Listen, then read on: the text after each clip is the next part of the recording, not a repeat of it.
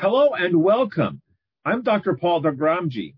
On behalf of CME Outfitters, I'd like to welcome you and thank you for joining us for today's CMEO briefcase entitled More Than Just Sleepiness, Impact of EDS in Patients with OSA. Today's program is sponsored by an educational grant from Axome Therapeutics. I'm a senior family physician at Collegeville Family Practice and medical director at Ursinus College in Collegeville, Pennsylvania. We're excited to speak to you today, so let's go over our learning objective. Our learning objective for today is to identify the quality of life impact of persistent EDS, excessive daytime sleepiness, in patients with OSA, obstructive sleep apnea, including those who are CPAP adherents. That's continuous positive airway pressure. To start our activity, let's meet our patient, Hector. Hello, Hector. How are you today? Hi, Dr. D. Yes, I'm doing okay. I think CPAP has been working for me since the last time we saw each other. But I still find myself being tired and in a daze during the day. I'm sorry to hear you aren't feeling great, Hector, but I'm glad you have some improvement with your CPAP. I know last time I saw you, you were about 3 months into the CPAP therapy, and you were still struggling at that time. Could you tell me what's changed since then? Sure. At 3 months, I was still struggling with the equipment and getting used to sleeping with a mask on my face. I wasn't sleeping more than 3 or 4 hours with it on because, I take it off in my sleep, and I wasn't feeling much better. I was still really sleepy during the day, and it was like my head was in the clouds. But now I can sleep about 6 hours with it on. Now I feel more rested during the day, and I can think a little clearer. I don't feel as worried that I would cause an accident at work anymore, and that's been nice. It's not perfect, but it's somewhat better. Well, I'm glad you have some improvement in your sleep, and we definitely want you to get to the point where you feel good and you're especially not worried about your workplace accidents anymore. You said that even though you've had some improvements, you still are feeling tired. Now, could you tell me more about that experience that you're having? What does that experience feel like, that tiredness? It's been 5 months on CPAP now, and I was hoping I would feel better by now, but I still feel sleepy during the day. It's not as bad as it was before, and it's been great feeling somewhat better after being so tired for so many years, but I still find myself dozing off at work. I also still feel like I can't think very clearly, even though that has improved too, but it worries me. Okay, another big thing I worry about is being able to spend meaningful time with my kids and grandkids. And, I was hoping CPAP would give me enough energy to keep up with them, but I still don't feel like I can. Sometimes it takes a while to adjust to CPAP, and even those who do well on CPAP can still be sleepy during the day. But over time, with CPAP, and perhaps with the use of certain medications, we can improve the sleepiness and cognitive issues you've been having. So let's talk about a game plan. Sounds great to me. So Hector is a 51-year-old Black male with severe obstructive sleep apnea, initiated on CPAP 5 months ago. It's caused workplace damage while operating heavy machinery at his work. At baseline, experienced heavy snoring, awakening 4 to 5 times a night with shortness of breath, cognitive impairment during the day that has worsened over the years. He's experienced some relief with CPAP, with improved focus at work, but he still complains of sleepiness during the day. His past history is significant for obesity, hypertension, and reflux. At baseline, his apnea-hypopnea index puts him at the severe level with 41 episodes per hour. But with CPAP, this has diminished greatly down to an AHI of 6. His BMI is 33, which puts him in the obese category. His ESS, Epworth Sleepiness Scale, is at 13, which is still abnormal. And his functional outcome of sleep questionnaire, his FOSQ, is also abnormal at 14. His blood pressure is just borderline at 138/86. Now let's talk a little bit about obstructive sleep apnea. We all know that basically what this is an obstruction of the airway that occurs during sleep. This can be complete, which is complete cessation of airflow, and this is scored by 10 seconds or longer of an apneic episode, or a partial collapse, which is a decrease in the blood oxygenation or a decrease in the flow that is considered to be significant. These are all considered to be part of the apnea-hypopnea index measurement. This is characterized by intermittent hypoxia, where the oxygen saturation level does go down. Patients will complain of choking or gasping during sleep, but their bed partners will complain of them as being loud snorers. And this can be very loud, heard across the entire household in some cases. As a result of this, sleep becomes fragmented and it is non-restorative. And what that means is that the patient feels as if they haven't slept well. That feeling can occur first thing in the morning when they get up, or it can occur at various times throughout the day. This feeling like they're tired. Sometimes patients will say to you they're that way all throughout the day, or sometimes they say it will hit me in the early afternoon or late afternoon, or just when I get home at night, I feel like I'm exhausted. So the non-restorative sleep feeling can occur at any time. And this is excessive daytime sleepiness. Okay, this is where patients feel like they are drowsy. What's drowsiness? Well, you all know what drowsy is. It's the feeling you get right before you want to go to sleep. Let's say your bedtime is around 11 o'clock or so. You're getting drowsy at that time. Imagine having that feeling throughout the day. That's considered excessive daytime sleepiness. So there's appropriate sleepiness, which is what occurs right before bedtime. And there's excessive daytime sleepiness, which is pathologic, which occurs as a result of these obstructive episodes that these patients are having in their nighttime. The prevalence and demographics of OSA may be surprising to you. There have been a lot of studies that have been done. One done many years ago suggested that 1 out of 10 women and 1 out of 4 men have obstructive sleep apnea. But currently we think that between 25 and 30% of men have obstructive sleep apnea, and 9 to 17% of women have obstructive sleep apnea.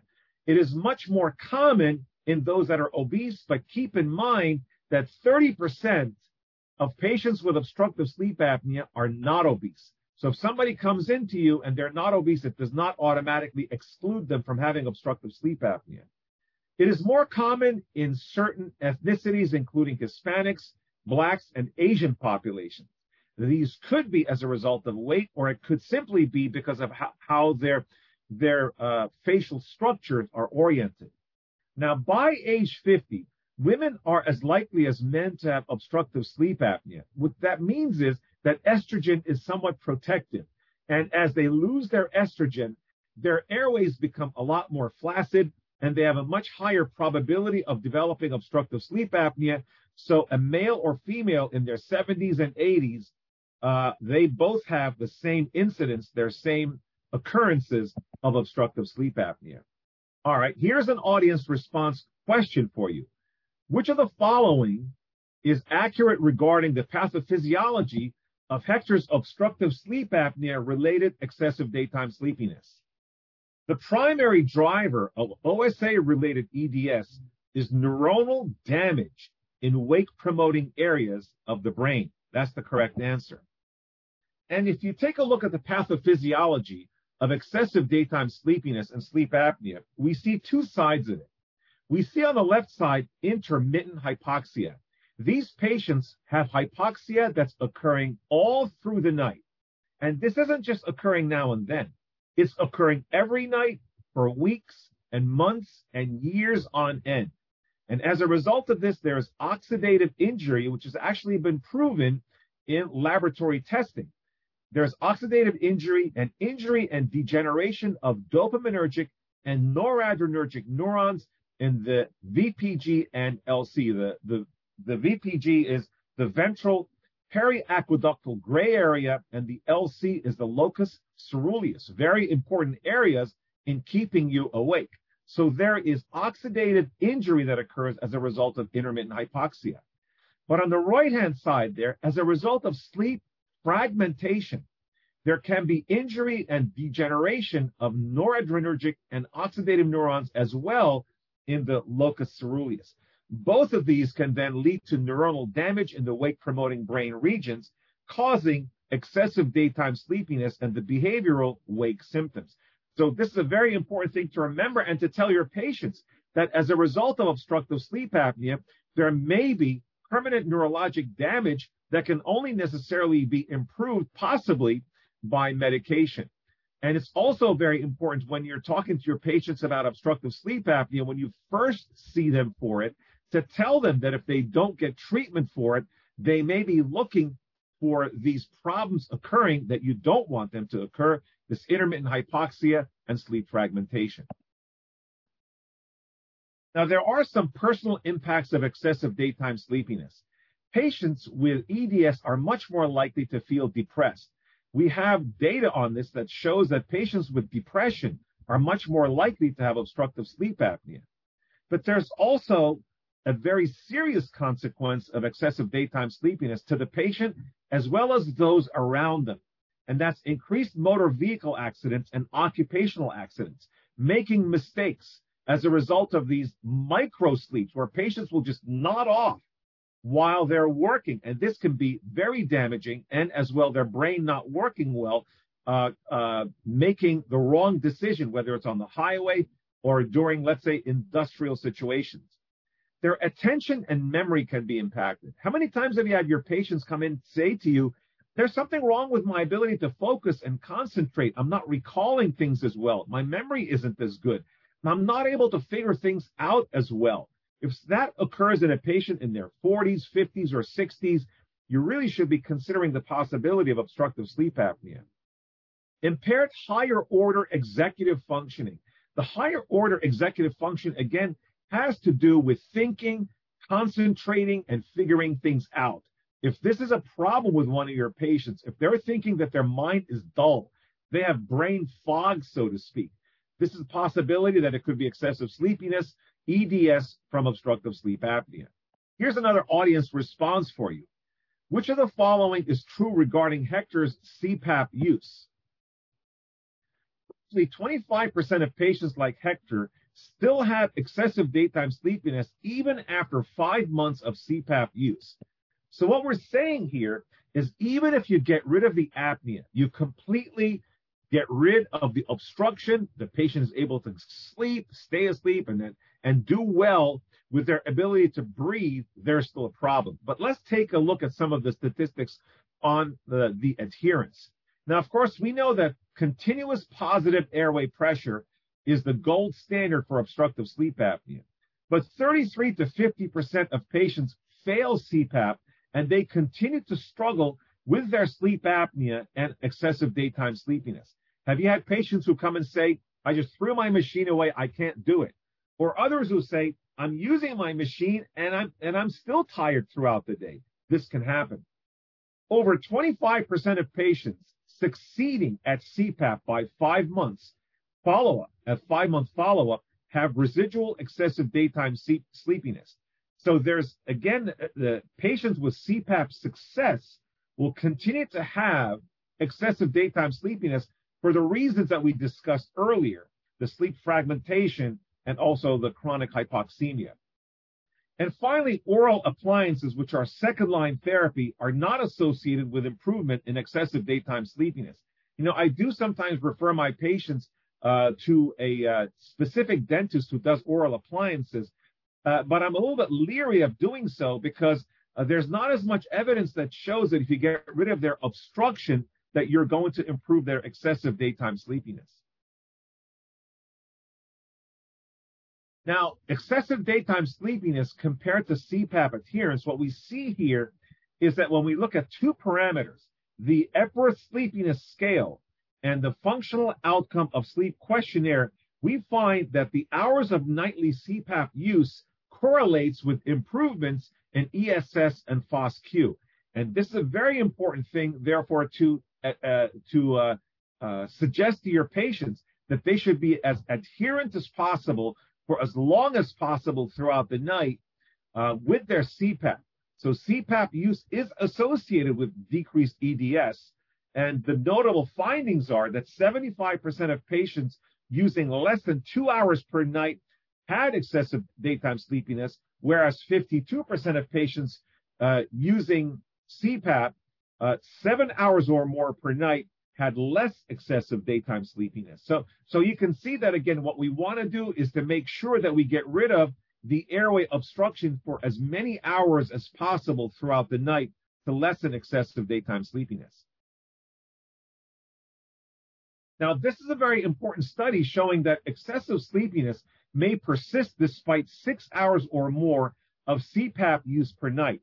Now, this is a multi-center trial with 128 patients with an AHI in the moderate to severe range at 15 and above, with obstructive sleep apnea treated with CPAP for 3 months or longer and assessed for sleepiness before and after airway treatment using the three parameters, the Epworth Sleepiness Scale, the Functional Outcome of Sleep Questionnaire, and the MSLT, which is the Multiple Sleep Latency Score, the latency test. The ESS we know about, it's an 8-point question that we ask our patients about how drowsy they are. It's a subjective test. The MSLT is an objective test where we put patients into a room and we tell them to try to fall asleep over a 20-minute period of time, and this is done at 4 time intervals throughout the day. And we find out the degree objectively of their sleepiness. And the Functional Outcome of Sleep Questionnaire, the FOSQ, talks about their level of improvement in their sleep as they're occurring throughout the day. And what we find here is that 22% of patients who are using CPAP adequately for 3 months or longer continue to have abnormal Epworth Sleepiness Scale. So 1 out of 5 will continue to have abnormal ESS. 1 out of 2 will continue to have an abnormal MSLT, and 1 out of 3 will continue to have an abnormal FOSQ. So even if patients are using their CPAP as adequately as they possibly can, and in this case, they're using it for 3 months or longer and using their CPAP for 6 hours or longer, they continue to have excessive daytime sleepiness as measured by these 3 different parameters. Now, in a survey of health-related quality of life, the HRQOL, of patients with excessive daytime sleepiness and obstructive sleep apnea, let's take a look at this.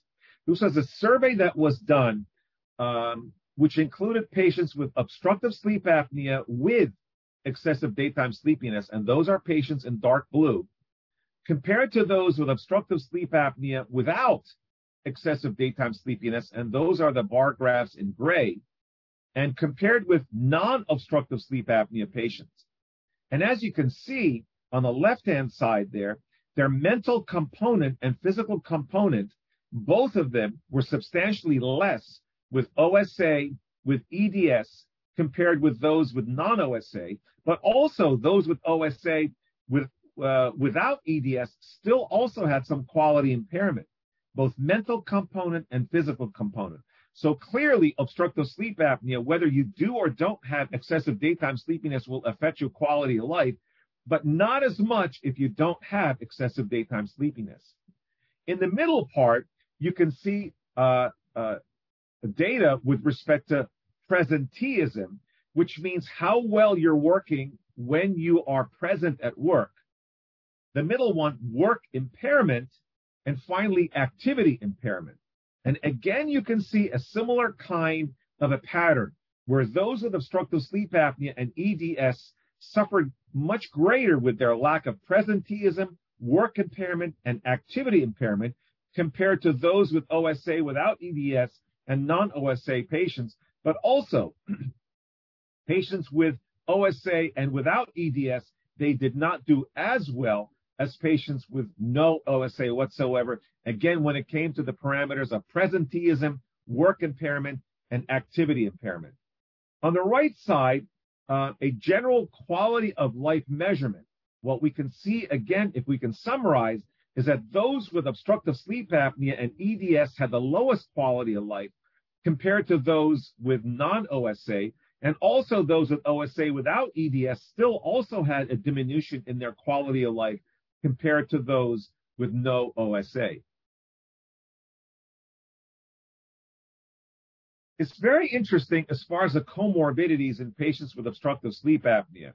As a primary care provider, I see patients coming in with all sorts of problems, especially and including depression, reflux, asthma, angina.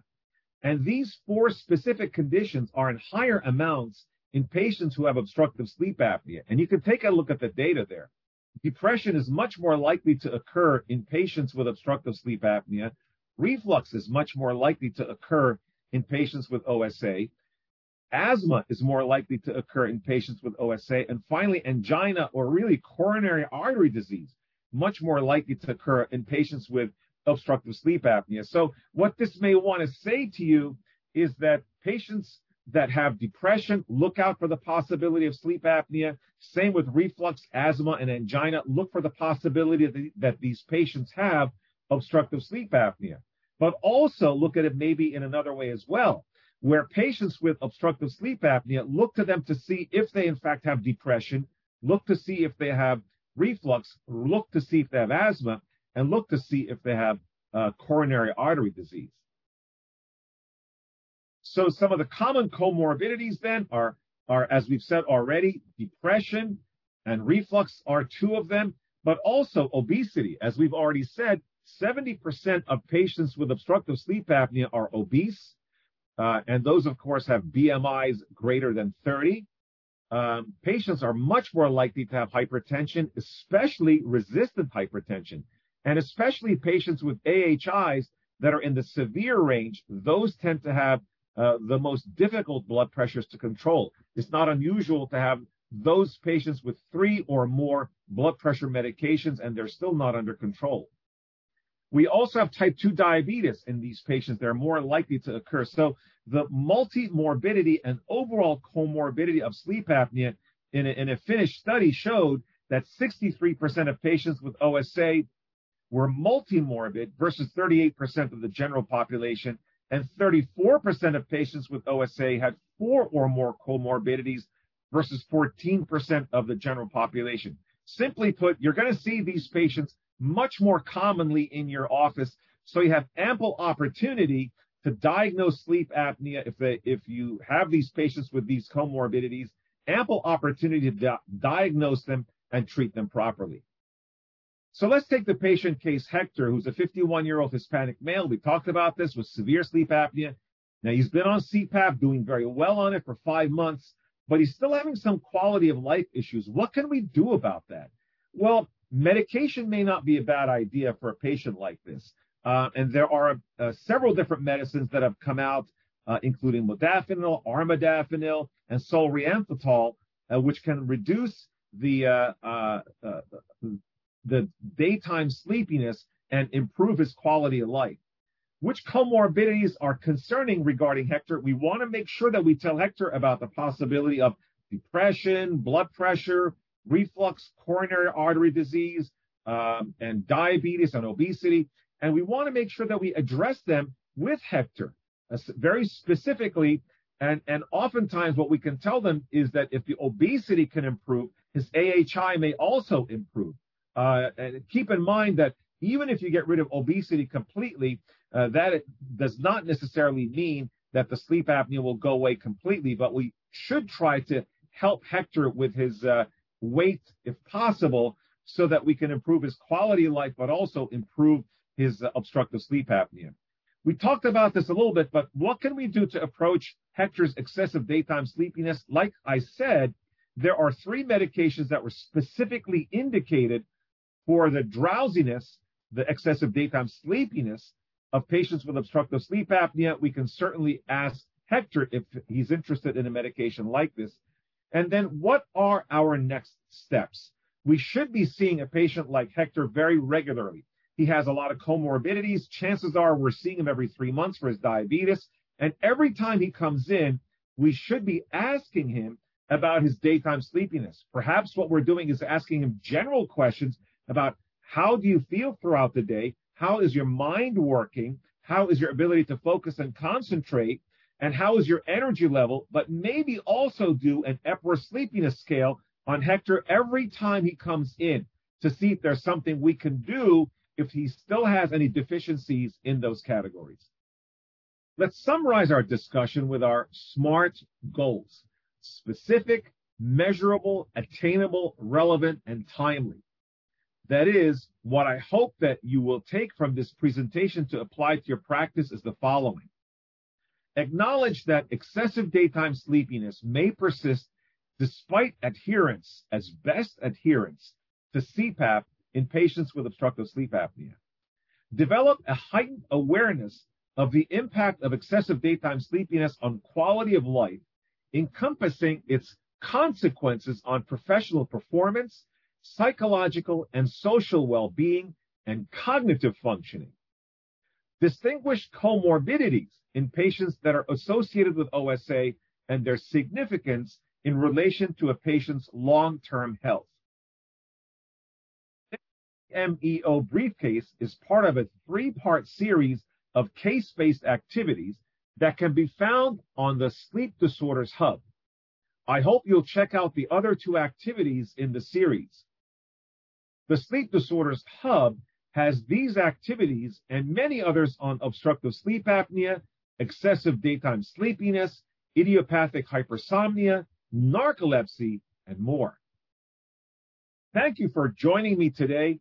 Be safe and take care of yourselves so you can provide the best care for your patients.